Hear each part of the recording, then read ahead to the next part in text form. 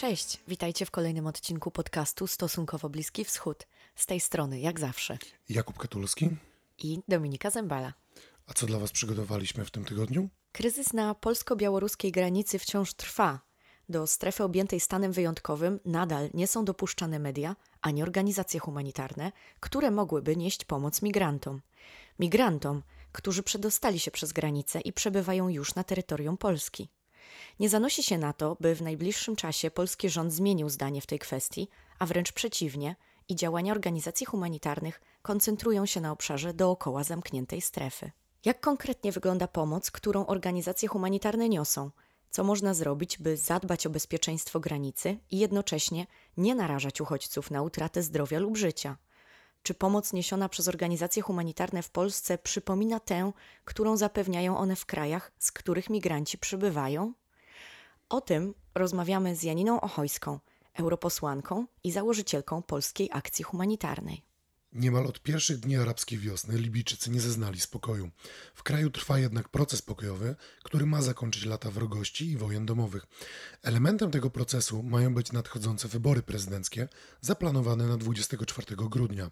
Trudno jednak przewidzieć, czy przeciwne strony libijskiego konfliktu porozumieją się na tyle, by wybory rzeczywiście się odbyły. A w ostatnich dniach wyłonił się kolejny element libijskiej układanki. Swoją kandydaturę przeciwko generałowi Halifie Haftarowi zapowiedział Saif al-Islam Kaddafi, syn nieżyjącego już wieloletniego dyktatora Libii Muammara Kaddafiego. Czy w kraju wciąż trwa wojna domowa i na jakim etapie jest w rzeczywistości proces pokojowy? Kto tak naprawdę rządzi dzisiaj Libią? Na ile wolne będą nadchodzące wybory, o ile się oczywiście odbędą? Pytamy o to dr Magdalenę El Gamari z Collegium Civitas. Stosunkowo Bliski Wschód to podcast wspierany przez słuchaczy za pośrednictwem patronite.pl. To właśnie dzięki Waszej pomocy możemy trzymać rękę na pulsie i co tydzień przyglądać się wydarzeniom na Bliskim Wschodzie. Serdecznie Wam za to dziękujemy. A więc nie przedłużając, zapraszamy Was teraz do wysłuchania naszej rozmowy o pomocy humanitarnej z Janiną Ochojską. Dzień dobry, bardzo miło, że zgodziła się Pani wystąpić w naszym podcaście. A ja bardzo dziękuję za zaproszenie. Jest o czym rozmawiać, bo sytuacja na granicy dotyka nas wszystkich praktycznie. I z tego, co wydaje się z przekazu medialnego, jest ona dość dramatyczna. Czy mogłaby Pani nam powiedzieć, jaka jest sytuacja ludzi, którzy znaleźli się na polsko-białoruskim pograniczu? Mówienie, że jest dramatyczna, to jest powiedzenie takie dość delikatne. Właściwie trudno oddać słowami to, co przeżywają ci ludzie. Niektórzy od wielu tygodni są w lesie, próbują w tym lesie przeżyć, ale nie mają dostępu do jedzenia. Nawet jeżeli mają pieniądze, to boją się pójść do sklepu, żeby coś sobie kupić. Nie mają czystej wody. Warunki higieniczne, no, można sobie wyobrazić, jak to wygląda. Poza tym jest zimno, coraz zimniej. Ludzie są przemoczeni, schorowani i są to często ludzie, którzy przyszli na tę granicę z nadzieją. Z nadzieją na to, że znajdą się w końcu w bezpiecznym miejscu, w miejscu, gdzie będą mogli rozpocząć nowe życie. Tymczasem niektórzy z nich są po raz kolejny wypychani z powrotem na granicę. I to czasami w dramatycznych okolicznościach, chociaż właściwie zawsze te okoliczności są dramatyczne. Są wyłapywani w najróżniejszych miejscach i siłą wywozi się ich na granicę, pomimo błagań i pomimo, że niektóre z tych osób są chore. No, sam fakt, że już jest tyle ofiar śmiertelnych. Niedawno malutkie dziecko zmarło w lesie.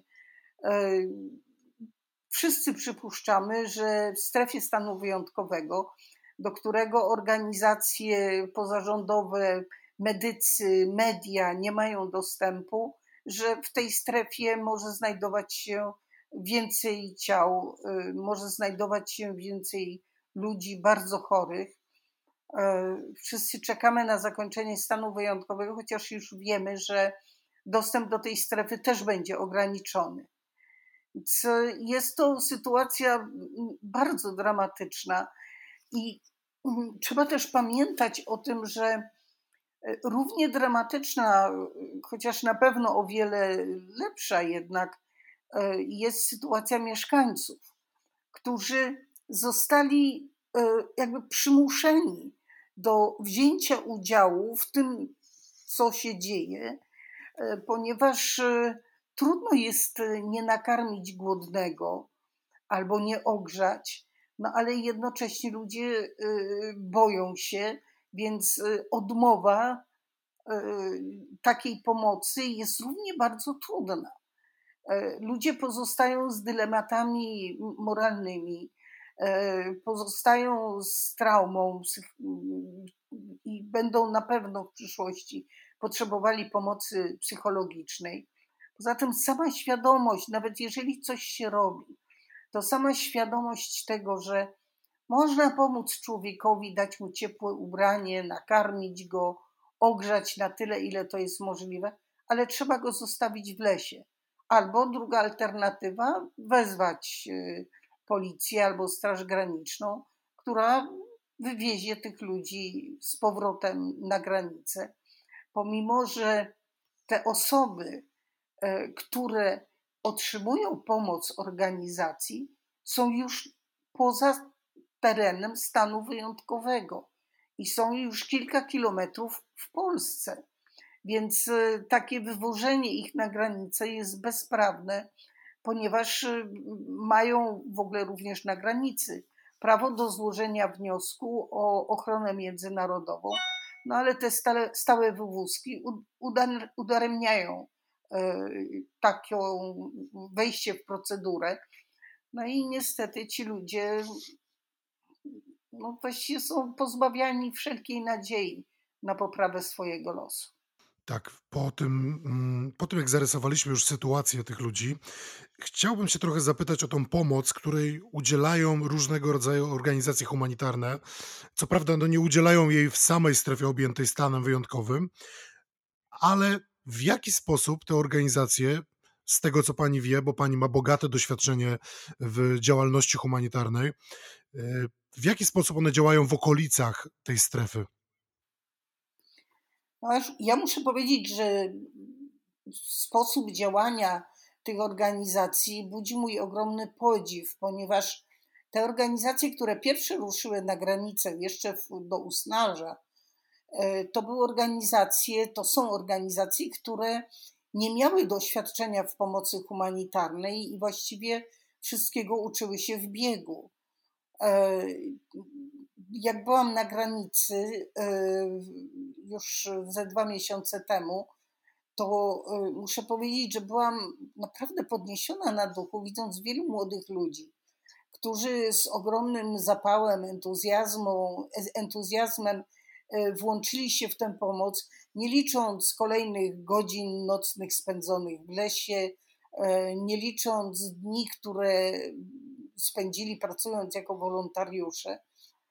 Dla nich ważne było to, że ratują życie ludzkie. No generalnie ratowanie ludzi w lesie polega na tym, że w momencie, kiedy taka grupa otrzymuje sygnał, tak zwaną pineskę, że w takim i takim miejscu znajdują się ludzie potrzebujący pomocy, wyruszają w las razem z ciepłą zupą, czymś do wodą do picia, ciepłymi ubraniami, butami, no wszystkim tym, co może być ludziom w lesie potrzebne. I natomiast taką pineskę otrzymują już bezpośrednio od ludzi, którzy są w tym lesie. Na tyle wiadomość się już rozeszła, że wiadomo, gdzie komu posłać informacje. Osoby dowiadują się o tym jeszcze w Mińsku albo na granicy. Ludzie wymieniają między sobą informacje, również szukają takich informacji poprzez media społecznościowe. Więc jest to dość sprawne. Czasami są takie noce, kiedy otrzymuje się kilka wezwań, czasami są noce, kiedy nie ma żadnego. Co nie znaczy, że nie ma takich osób potrzebujących pomocy, no tylko jeżeli to jest na przykład wezwanie pomocy ze strefy, no to jedynie można wiedzieć, że coś takiego się dzieje, natomiast do strefy nie ma wejścia. Niesamowite jest też zorganizowanie się wielu grup osób mieszkających w miastach, w miasteczkach, które zbierają określone rzeczy, które zbierają pieniądze, biorą udział w różnego rodzaju protestach, sami organizują też te protesty, wywieszają różnego rodzaju banery, mobilizują Polaków do tego, żeby zainteresowali się tym, co dzieje się na granicy. I to jest też niezwykłe. To jest po prostu ogromny ruch, z którego ktoś, kto nie siedzi na tych mediach społecznościowych, kto nie interesuje się tym tematem, nawet nie ma pojęcia, że to się dzieje. I to bardzo podnosi na duchu, że mamy takich młodych ludzi, no nie tylko młodych. Natomiast wszyscy sobie zdajemy sprawę z tego, że jest potrzebna pomoc bardziej zorganizowana, pomoc z dostępem do strefy, że jest potrzebny dostęp dla medyków i to dla dużych grup medyków. Jest potrzebna również pomoc przy załatwianiu spraw administracyjnych, czyli pomoc prawna, żeby uświadomić tym ludziom, jakie mają prawa. Pomoc przy wszczęciu procedury prośby o wniosku o ochronę międzynarodową. Więc jest potrzebna najróżniejszego rodzaju pomoc i często po prostu brakuje rąk do pracy. Właściwie czy to organizacja Grupa Granica, czy Grupa Ocalenie, również inne organizacje mówią, no w zasadzie wszystko mamy, bo ludzie dostarczają, no ale brakuje rąk do pracy.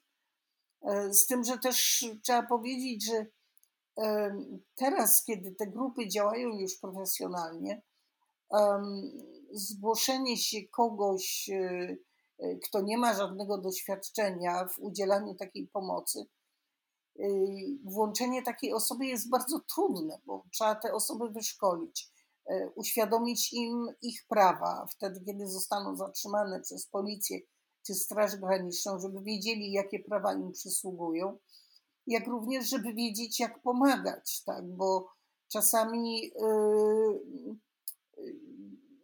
potrzeba bardzo różnej pomocy, również takiej pomocy psychologicznej. Nie znamy języka, tak? Ale można człowieka przytulić. Można dać mu znać, że jest się po jego stronie i że z tą pomocą nie stanie im się nic złego, że nie zadenuncjujemy ich Straży Granicznej czy policji, bo tego ludzie się panicznie boją. No to tylko świadczy o tym, w jakich warunkach byli wyrzucani na granicę i jak często to się zdarzało, bo przecież nie znają Straży Granicznej, znają ich tylko z doświadczenia, jakie mieli. No a skoro się boją, można sobie wyobrazić, co ci ludzie przeżyli. Czy można powiedzieć, że te działania prowadzone przez różne organizacje humanitarne na granicy, są mniej więcej podobne działania do tych, które prowadzone są na różnego rodzaju misjach zagranicznych, czy to jest zupełnie inny rodzaj pracy? No to jest jednak inny rodzaj pracy. No bo czym innym jest praca w obozie dla uchodźców, tak, gdzie albo rozdaje się to, czego ludzie potrzebują, albo tak jak my w związku z tym, że specjalizujemy się w pomocy wodno-sanitarnej, więc budujemy albo ujęcia wodne, albo studnie, albo montujemy pompy głębinowe, tak, albo budujemy takie zbiorniki, w których zbiera się deszczówka. To zwłaszcza są takie projekty przy szkołach, żeby była woda do toalet i do mycia rąk. Budujemy również toalety. No a tak jak w Sudanie Południowym, no to najczęściej po prostu budujemy studnie w wioskach oraz uczymy mieszkańców budowy toalet, dajemy im materiały do budowania takich toalet, więc pomoc jest jednak inna, ponieważ najczęściej ta pomoc polega na tym, żeby ustabilizować sytuację ludzi. Tak? Dostęp do wody i do higieny no jest taką podstawową wartością, czymś bardzo ludziom potrzebnym, no bo mając wodę mogą nawadniać ziemię i mogą ją uprawiać, prawda? A mając odpowiednie warunki higieniczne mogą bardziej dbać o swoje zdrowie i omijać te zagrożenia związane z zanieczyszczeniami różnego rodzaju. Natomiast tutaj trzeba wziąć to, co potrzebują ci ludzie, pójść do lasu i zanieść im to. No, na przykład parafie w regionie działają w taki sposób, że mają pakiety, no ale wiadomo, że uchodźca nie pójdzie do parafii, prawda? Nie wyjdzie również na drogę, bo boi się. Więc tutaj trzeba bezpośrednio dotrzeć do tego człowieka. I oczywiście również budując studnie dociera się do konkretnych ludzi, tak? No ale jednak charakter tej pracy jest trochę inny, bardziej usystematyzowany. Tutaj w zasadzie zasady pomocy tworzyły się w trakcie pomocy, no ale też wiadomo, że każde wezwanie jest inne. Jest inna grupa ludzi, inne są potrzeby. W jednej są dzieci, w innej grupie są tylko dorośli. Są innego rodzaju schorzenia, więc podobieństwa można znaleźć, ale jednak charakter tej pracy jest zupełnie inny. I wie pan, też inaczej pracuje się, jeżeli wiadomo, że coś będzie trwało tydzień, może miesiąc, przecież nikt nie wiedział, tak? Jak będzie postępował rząd, czy rząd będzie dążył do ogarnięcia tej sytuacji i do zmniejszenia napięcia na granicy oraz do pozytywnego rozwiązania tego problemu, czy też rząd będzie nadal wydawał rozkazy wyrzucania tych ludzi z powrotem na granicę i odpychania każdego uchodźcy, któremu uda się przedostać przez tę barierę. Więc trudno było organizować coś długoplanowego. Jeśli rozmawiamy już o rządzie, jeżeli wspomniała Pani o rządzie, to chciałbym się zapytać o to, rząd z jednej strony mówi, że tych osób nie można wpuścić, bo trzeba zabezpieczyć granice Polski i Unii Europejskiej i w pewnym sensie jest to argument logiczny, no bo siłą rzeczy Polska pilnuje zewnętrznej granicy Unii Europejskiej, ale z drugiej strony często nie zwraca się uwagi, przynajmniej rząd nie zwraca może uwagi na to, że na granicy mamy ludzi, których zagrożone jest życie i zdrowie. W jaki sposób można zrównoważyć bezpieczeństwo granicy polskiej, bezpieczeństwo granicy unijnej z bezpieczeństwem migrantów, którzy te granice próbują przekroczyć?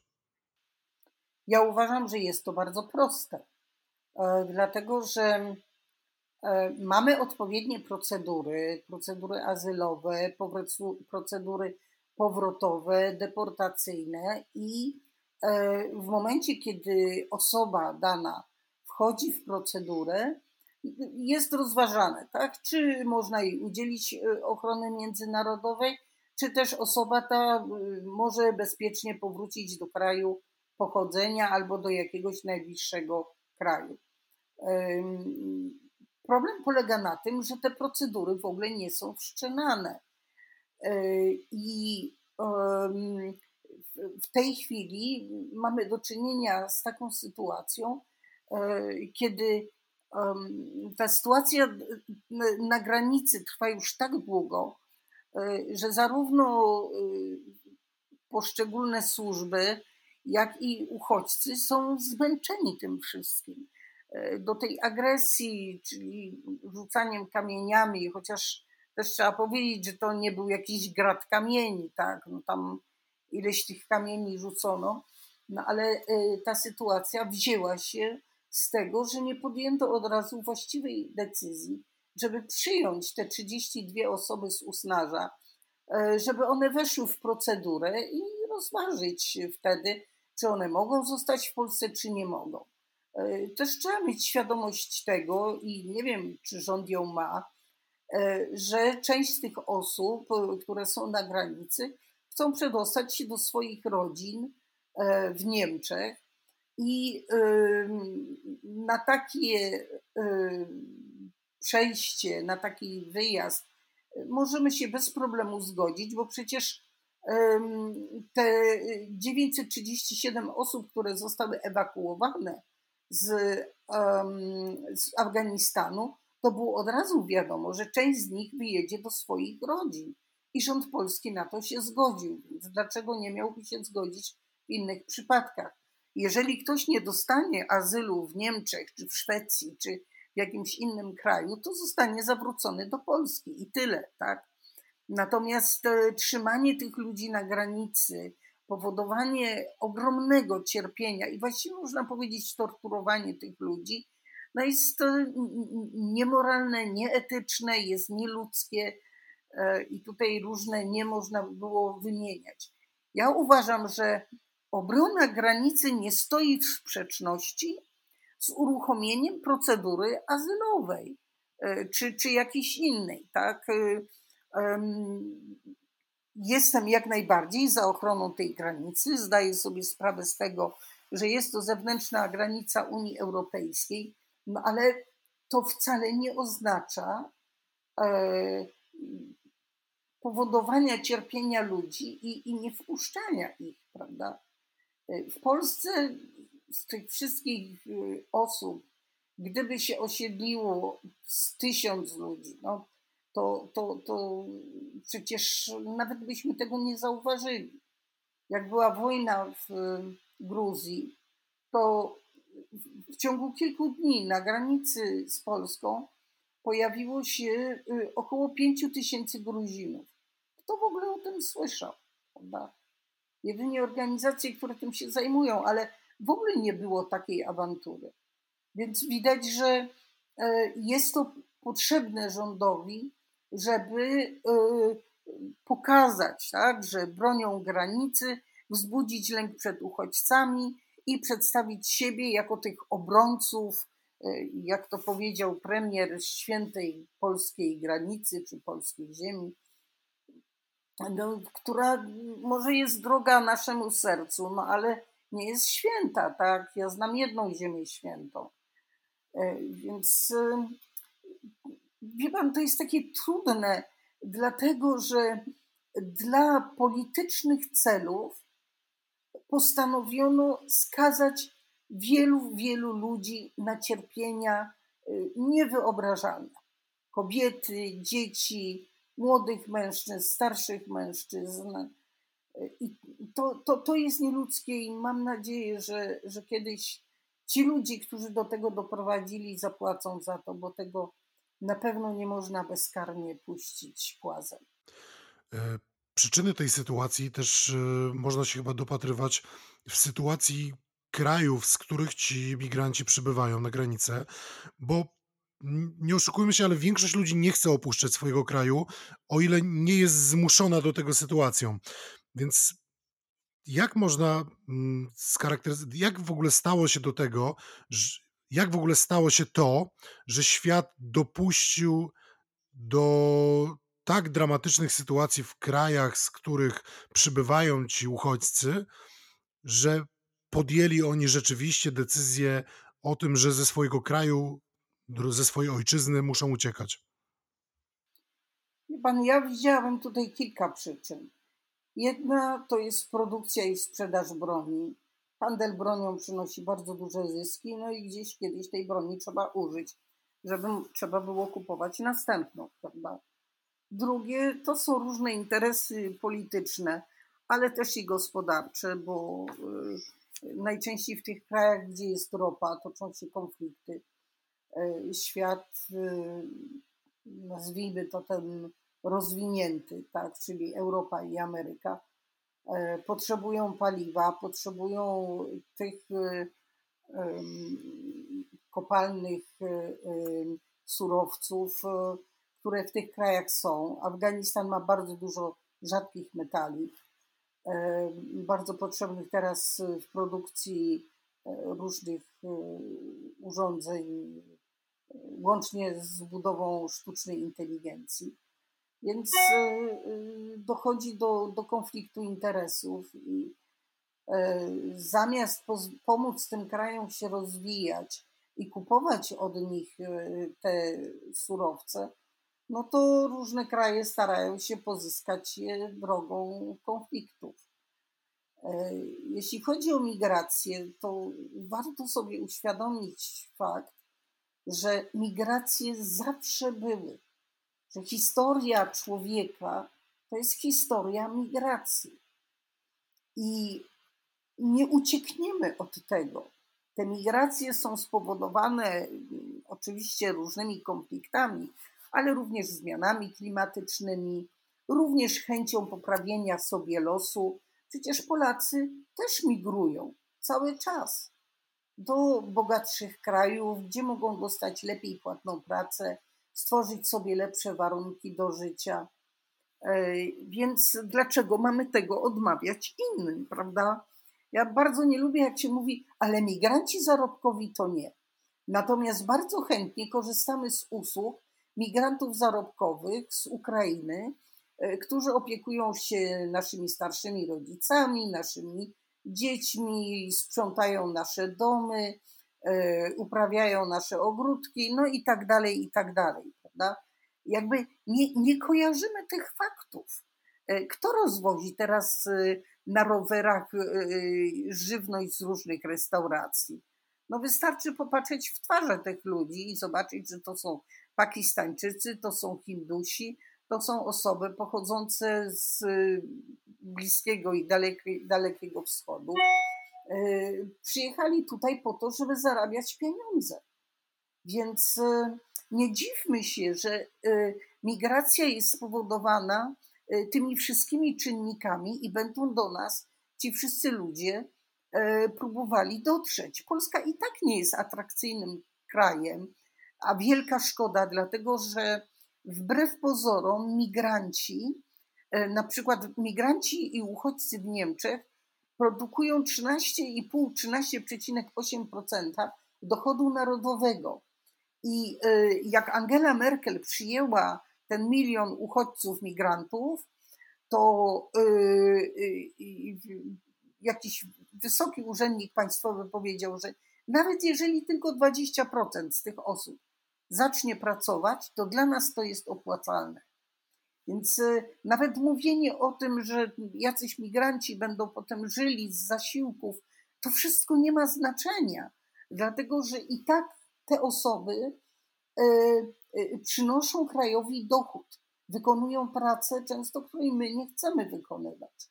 Więc, ale co jest ważne? Ważne jest, żeby była to migracja legalna, czyli nie, żeby ludzie przedostawali się po krajomu do Polski. Mowa jest już o 10 000, które przekroczyło tę granicę polsko-białoruską i dotarło do Niemiec, przynajmniej tak raportują agendy rządowe niemieckie. No, w związku z tym tak, ani nie mamy szczelnej granicy, tak, z drugiej strony powodujemy cierpienie ludzi i jakby w ogóle nie budujemy u nas zrozumienia tego, że migracje są, były i będą i że my na tych migracjach moglibyśmy skorzystać. No, ale jakoś jesteśmy, nie wiem, krótkowzroczni, zbyt ksenofobiczni. Trudno powiedzieć.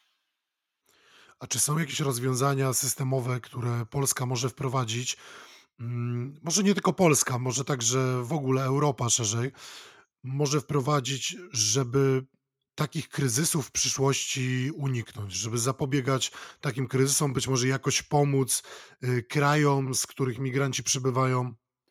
Oczywiście ja też widzę takie sposoby. Przede wszystkim zwiększyć pomoc w tych krajach, skąd przybywają uchodźcy, budować tam stabilność, niekoniecznie wprowadzać demokrację, ale właśnie budować stabilność, która przede wszystkim polega na budowaniu gospodarki, z którą można współpracować, prawda? Kontynent afrykański dla Europy jest bardzo atrakcyjnym kontynentem, bo jest to zarówno ogromny rynek, ale nie tylko rynek konsumpcji, ale również rynek młodych ludzi, którzy zdobywszy wykształcenie, mogą wykonywać pracę nawet zdalnie. W Afryce jest mnóstwo młodych ludzi, bardzo zdolnych. To jest tam co miesiąc na rynek wchodzi około 1 miliona młodych ludzi. To jest bardzo młody kontynent. Więc ta współpraca gospodarcza, budowa stabilności gospodarczej, pomoc w rozwiązywaniu konfliktów, no i również dbanie o to, żebyśmy my jako Europa nie niszczyli zarówno klimatu, jak i naszymi zanieczyszczeniami, żebyśmy nie powodowali takich zmian klimatycznych, które tych ludzi zmuszają do migrowania. Natomiast w związku z tym, że migracje zawsze będą, to trzeba stworzyć legalne drogi migracji, a nie walczyć z przewoźnikami nielegalnymi w taki sposób, że niszczy się ich łodzie albo odsyła się ludzi do Libii, tak, i tam ponownie zostaną wykorzystani. Wie pan, jakby były legalne drogi migracji, to przemytnicy straciliby sens bytu. Dlaczego na przykład na wodach somalijskich powstało piractwo? Ponieważ Europa, zagarnąwszy rybołówstwo na tamtym terenie i opróżniwszy niemalże dostęp właśnie do owoców morza, do ryb, spowodowali, że rybacy somalijscy, którzy z tego żyli, no musieli zająć się czymś innym i najłatwiej było zająć się piractwem, prawda? Więc musimy mieć świadomość tego, że nasze wymagania konsumpcyjne, nasze bogate życie niszczy też życie innych i że możemy żyć tak, żeby każdy na świecie mógł żyć w godnych warunkach. Nie mówię takich samych, zawsze będą biedni i bogaci. Ja widzę to wszystko bardzo prosto, ale wystarczy tylko po prostu powiedzieć sobie, no mogę się samo ograniczyć, tak?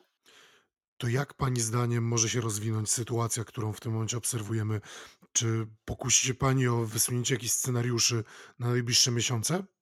Nie, dlatego że ten rząd jest nieprzewidywalny i gdyby rząd postępował zgodnie z prawem i zgodnie z procedurami, to w zasadzie w ciągu 2 tygodni, myślę, można by było ten problem na granicy rozwiązać. Proszę zobaczyć, jak Unia Europejska podjęła się zadania negocjacji dyplomatycznych, to już pierwsi Irakijczycy odjechali z granicy, polecieli do swoich krajów, nawet Irak zorganizował te wyloty, one były bezpłatne. Przecież to można było dawno zrobić. Dlaczego żaden z naszych polityków tego się nie podjął? Więc gdyby ten rząd był przewidywalny, to naprawdę bardzo szybko można by było rozwiązać ten problem. No ale on równie dobrze może jeszcze trwać miesiącami i będziemy mieli kolejne ofiary zimą. Czy rząd zdecyduje się na to, żeby torturować kolejnych ludzi? Ja mam nadzieję, że nie. Pomimo wszystko jednak wierzę w taką dobroć ludzką. No ale te miesiące od czerwca, jak zaczął się usnaż, pokazały, że tutaj nie ma ani żadnej empatii, ani rozsądku, bo rozsądek by nakazywał i dobro naszego kraju rozwiązać ten problem jak najszybciej i pokojowymi metodami, a nie doprowadzaniem jakby obu stron do agresji, która może zakończyć się bardzo niedobrze. Bardzo dziękujemy za komentarz, bardzo dziękuję za rozmowę. Ja również bardzo dziękuję.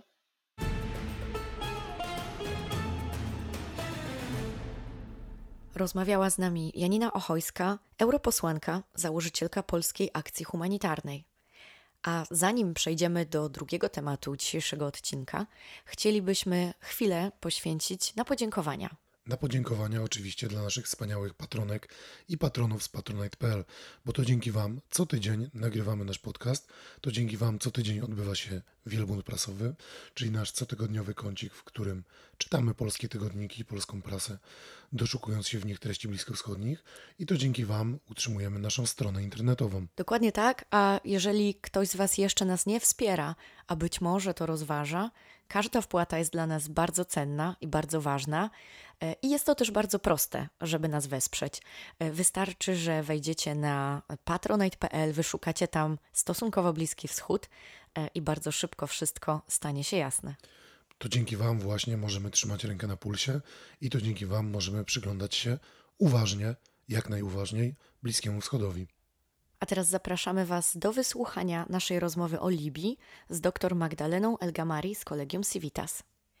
Dzień dobry Pani doktor, bardzo miło nam gościć Panią w naszym podcaście. Dziękuję, dzień dobry, dziękuję przede wszystkim za zaproszenie, no i nie mogę się doczekać rozmowy. Bardzo dziękujemy, że Pani się zgodziła i że zaczniemy od podstaw, a mianowicie od tego, czy w Libii nadal trwa wojna domowa, bo jedne źródła mówią o tym, że ta wojna domowa skończyła się w zeszłym roku, no ale z drugiej strony nadal mamy wrogość między stronami tego konfliktu i może zanim przejdziemy do rozmowy o tym, kto właściwie w tym konflikcie bierze udział, to rozstrzygnijmy, czy ta wojna domowa tam nadal trwa. Ja myślę, że zawsze w takim sensie politologicznym możemy się spierać, czy wojna, czy te znamiona walki cały czas są, czy jej nie ma. Natomiast pozwolę sobie z uwagi też na formułę powiedzieć, jak to wygląda z perspektywy Libijczyka, z perspektywy Libijki, jakie są realia na ulicy, to znaczy co się bezpośrednio dzieje, więc poniekąd nam bardzo łatwo jest mówić, że wojna domowa jest wtedy, kiedy zwaśnione strony ze sobą walczą. Natomiast patrząc na całokształt tego, co się dzieje na terytorium Libii, możemy powiedzieć, że jest z pewnością niebezpiecznie. Natomiast czy jest to wojna domowa? Wydaje mi się, że na dzień dzisiejszy, czyli na listopad 2021 roku, możemy stwierdzić, że wojny domowej nie ma, natomiast z pewnością ja bym to nazwała walką o władzę. A jakie są strony tego konfliktu? Mówimy o rządzie w Trypolisie i rządzie w Tobruku, ale co to tak naprawdę oznacza? To znaczy pamiętajmy, że po 2011 roku, czyli w momencie, kiedy rozpoczyna się libijska rewolucja, dokładnie 17 lutego i wtedy, kiedy zostaje obalony dyktator Muammar Kaddafi, okazuje się, że Libia przechodzi i znajduje się w okresie transformacji czy też tranzycji.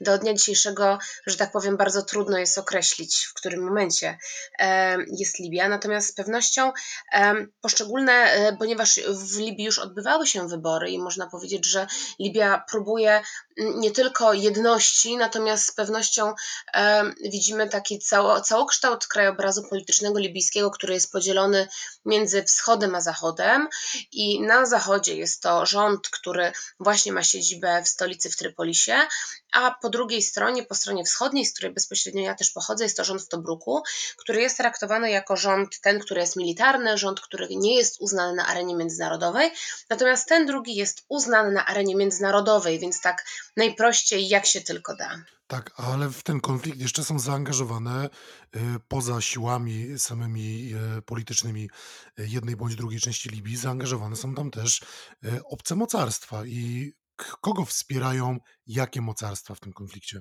bardziej ja nie ukrywam, że zawsze boję się tego rodzaju pytań, dlatego że wtedy musimy nie dość, że pokazać całokształt tego, co dzieje się na kanwie libijskiej, ale powiedzieć też bezpośrednio właśnie, jakie strony są zaangażowane w konflikt libijski. Tak jak powiedziałam, ten rząd z siedzibą w Trypolisie, rząd zgody narodowej, w opozycji do rządu, który ma siedzibę w Tobruku, ten, który jest też mianowany przez Halifę Heftera, nazywa się jest wspierany przez również libijską Armię Narodową, jest wspierany przez różne strony państw i jeżeli chcielibyśmy pokazać ten kontekst międzynarodowy, to aktorzy, którzy zaangażowani są w Libii, to Rosja, Turcja, Stany Zjednoczone, Wielka Brytania, Francja, Niemcy, Hiszpania, Włochy, ale też oczywiście kraje arabskie, takie jak Egipt, Algieria, Tunezja, Sudan, Katar, Jordania, Zjednoczone Emiraty Arabskie i Królestwo Arabii Saudyjskiej. Mam nadzieję, że o nikim nie zapomniałam.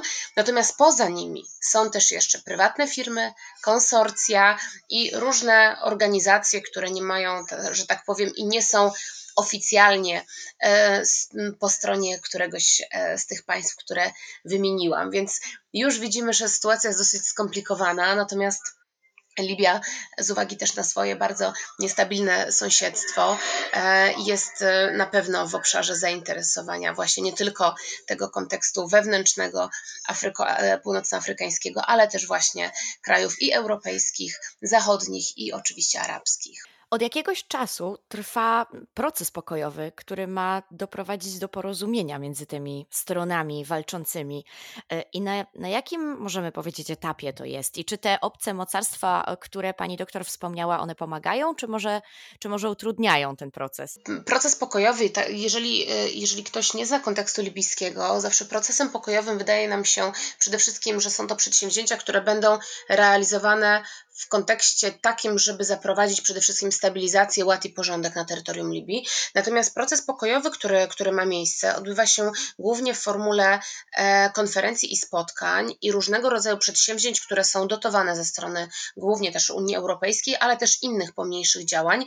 Natomiast podczas jednego ze spotkań w Tunezji osoby, które się spotkały i delegatury poszczególnych państw powiedziały, że tak długo proces pokojowy będzie trwał, jak długo będą długie cienie aktorów zaangażowanych w konflikt libijski, a te długie cienie oznaczają właśnie te wszystkie organizacje, które nie są sprecyzowane, te, które bardzo często utrudniają i te, które bardzo często stoją po dwóch stronach konfliktu libijskiego, nie tylko albo po jednej stronie rządu, tego w Trypolisie, albo tego po stronie Tobruku, ale też bardzo często obierają jeszcze inną stronę względem tego, że po prostu też uzyskują albo subsydia, albo też właśnie jest to kontekst chociażby dywersyfikacji źródeł i złóż, które znajdują się na terenie Libii, więc nie zawsze któraś ze stron musi być, że tak powiem, po stronie libijskiej, natomiast to nie jest z pewnością proces, który jest łatwy.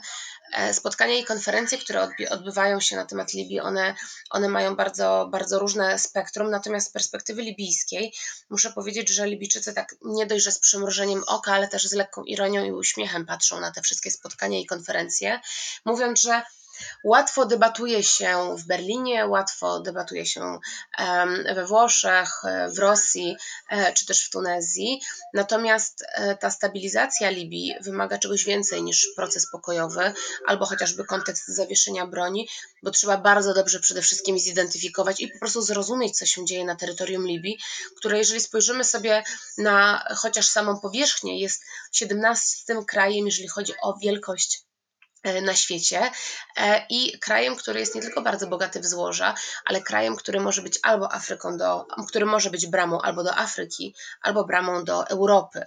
Zatem bardzo trudne położenie geostrategiczne, złoża, które poniekąd pogarszają sytuację, trudne sąsiedztwo i do tego te wszystkie strony, które jeszcze są zaangażowane w sposób pośredni albo bezpośredni w konflikt libijski, one powodują, że ten proces pokojowy, no właśnie, jest nie tylko bardzo trudny, powolny, długi, ale jest też bardzo sformalizowany, a poniekąd, żeby rozwiązać konflikt libijski, przede wszystkim ludzie chcą bezpieczeństwa i stabilności. A czy nadchodzące wybory prezydenckie są jakimś elementem tego procesu pokojowego?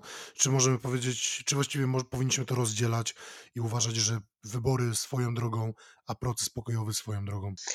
Ja zawsze się zastanawiam, bo z uwagi na to, że stoję tak po jednej stronie, po stronie europejskiej, po drugiej stronie, po stronie libijskiej, za każdym razem mam sobie taki dysonans, czy jako Europejka zdaję sobie sprawę, że wybory są takim elementem, który świadczy nie tylko o procesie zmian i takim kierunku demokratyzacji, natomiast z drugiej strony zdaję sobie sprawę, że Libijczykom nie wystarczą wybory.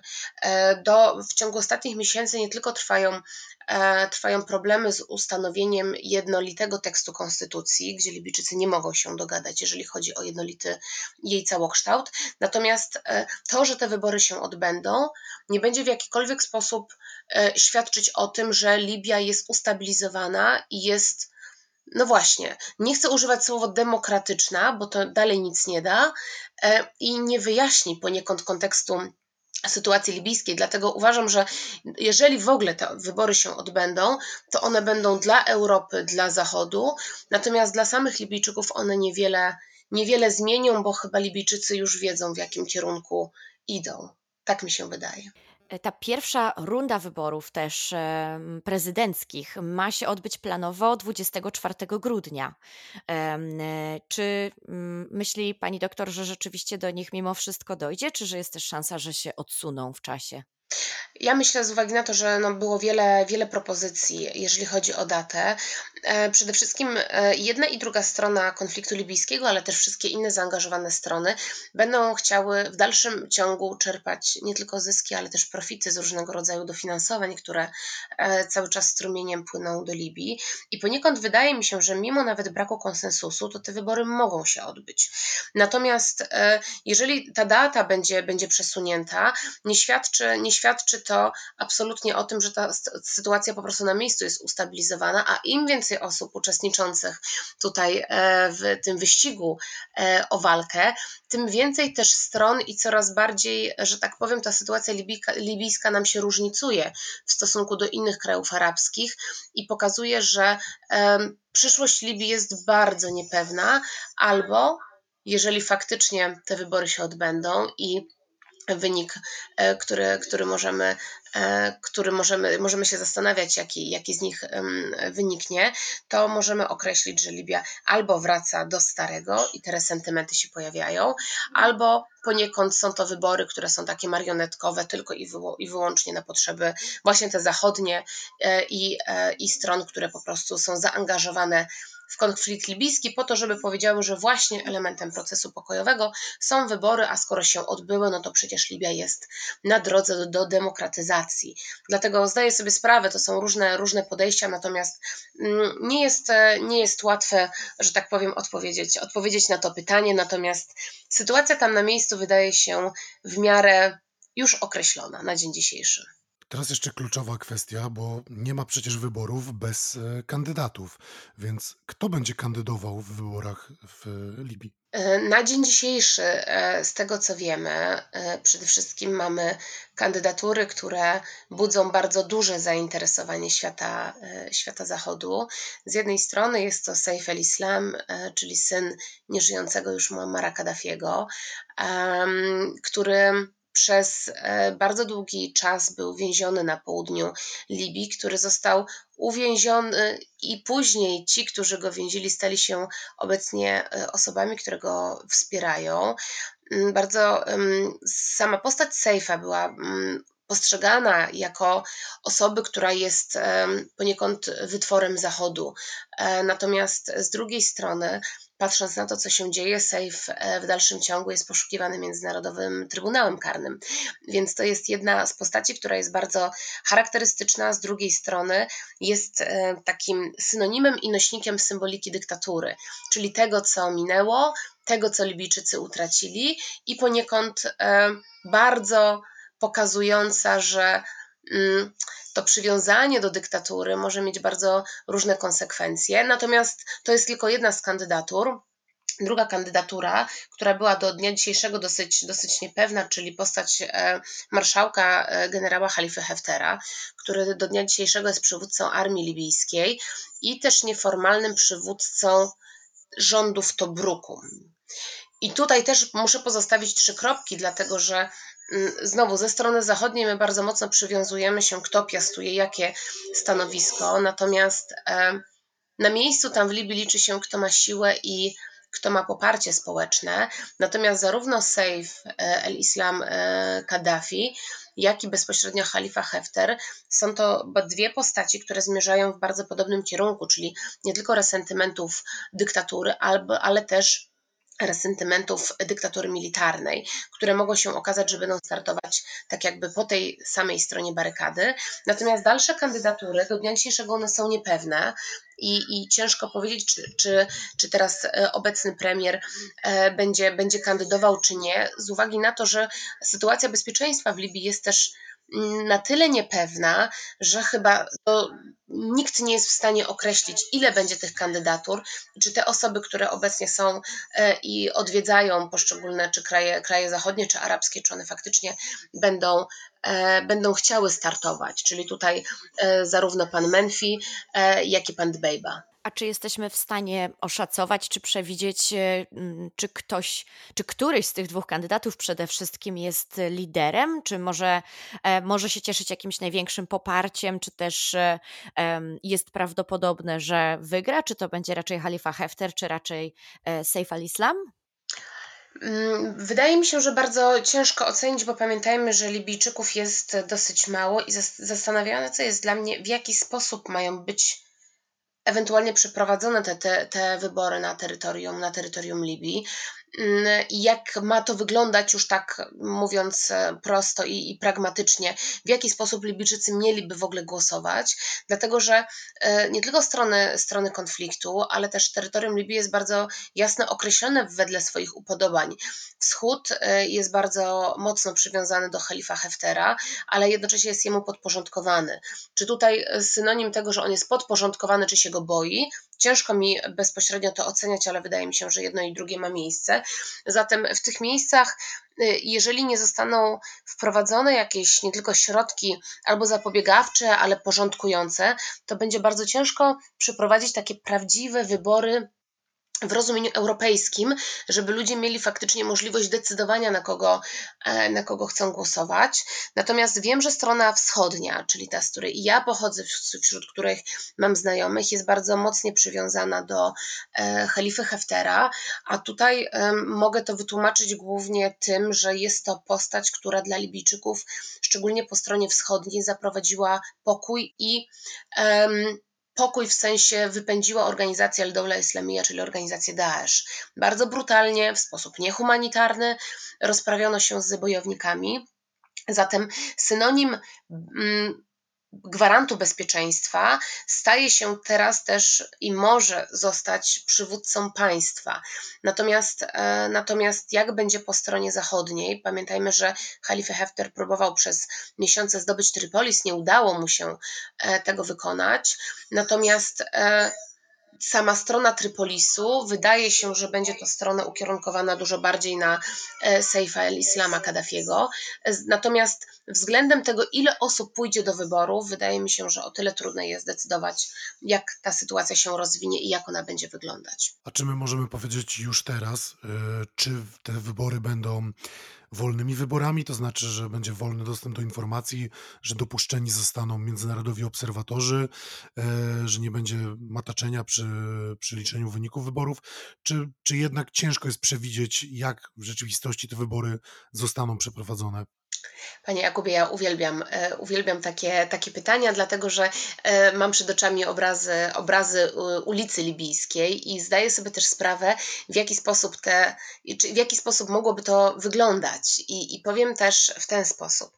Tam, jeżeli w jakiekolwiek miejsca zostaną dopuszczeni obserwatorzy i jeżeli będą to wybory, które będą, no właśnie, podlegały nie tylko międzynarodowemu gremium publiczności i cały świat się będzie na nie przyglądał, tak samo jak na liczenie głosów, tak jestem w stanie zaryzykować to, że one będą po prostu ani niesfałszowane, nie będą podlegały żadnej korupcji, natomiast co się będzie działo wewnątrz, a Libia jest niezwykle skorumpowana, patrząc na dekadę konfliktu.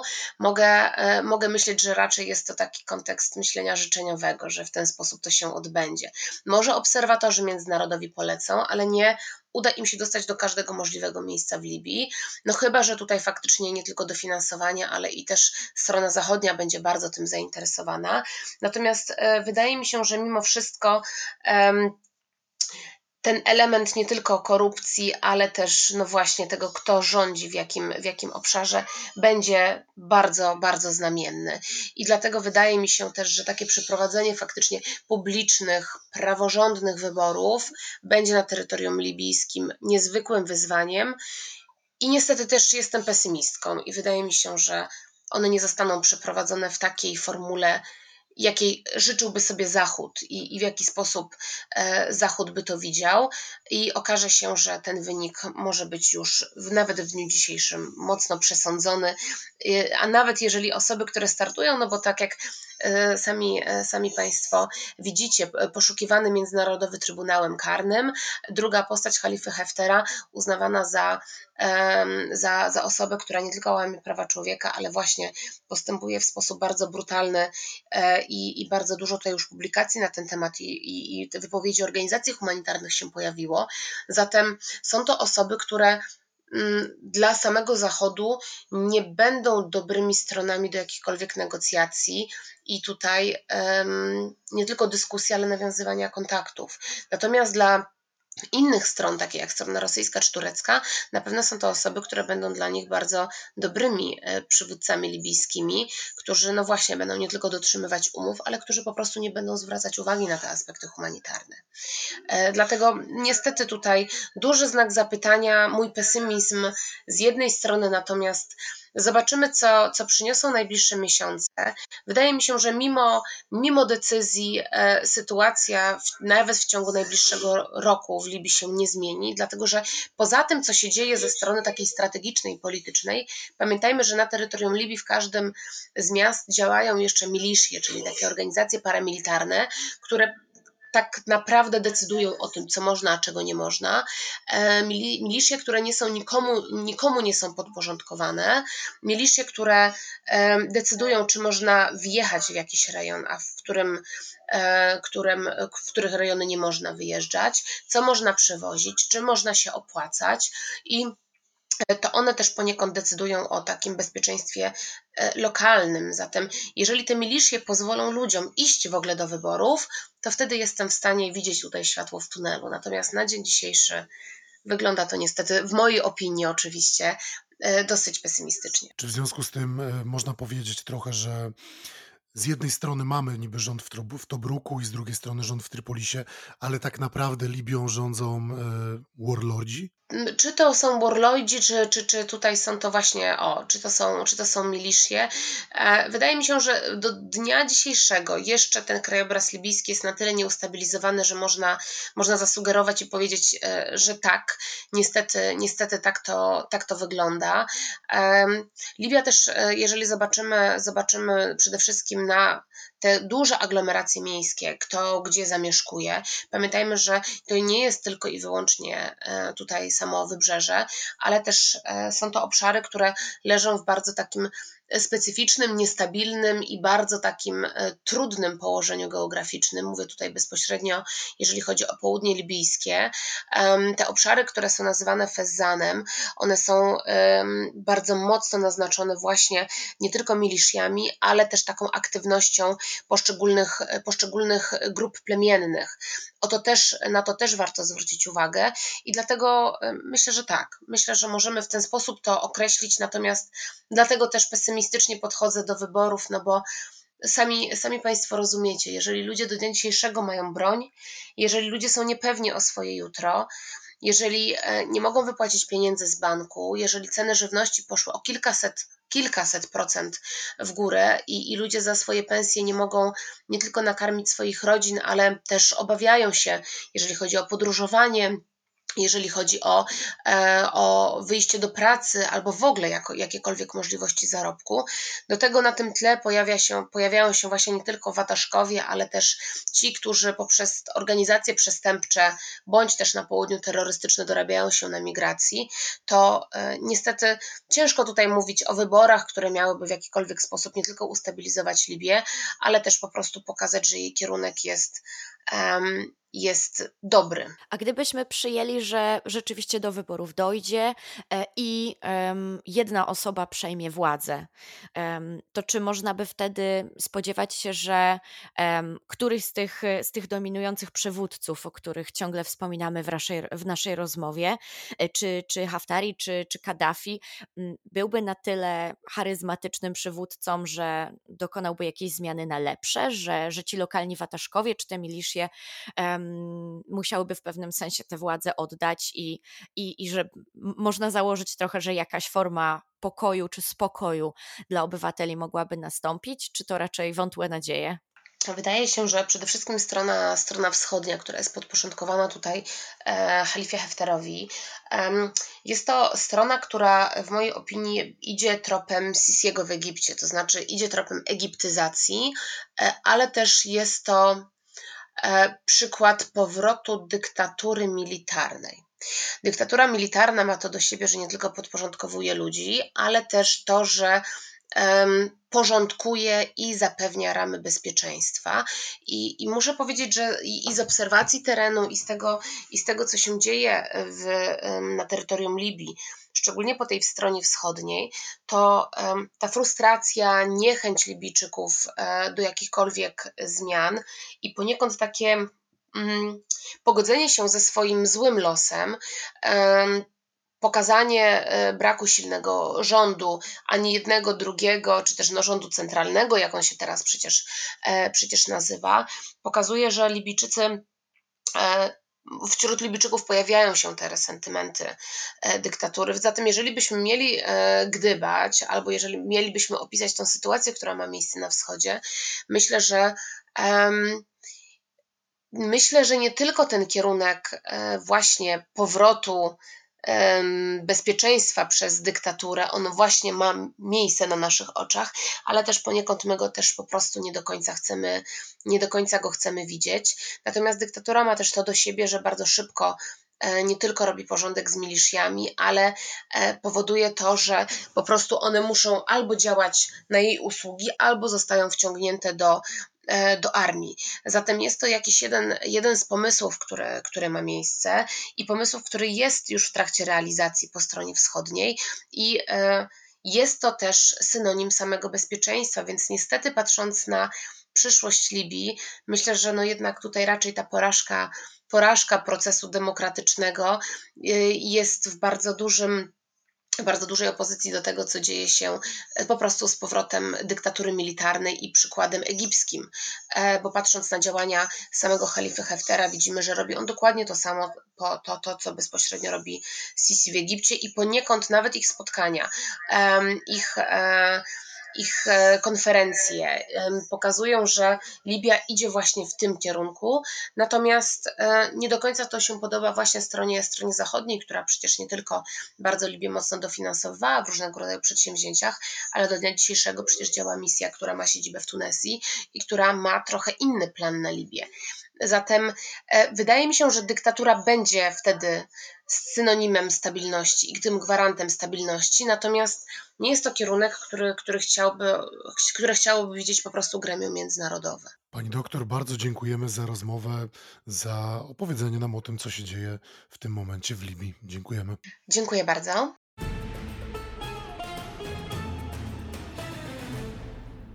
Naszą rozmówczynią była dr Magdalena El-Gamari i to wszystko, co dla Was przygotowaliśmy w tym tygodniu. Bardzo dziękujemy, że byliście z nami.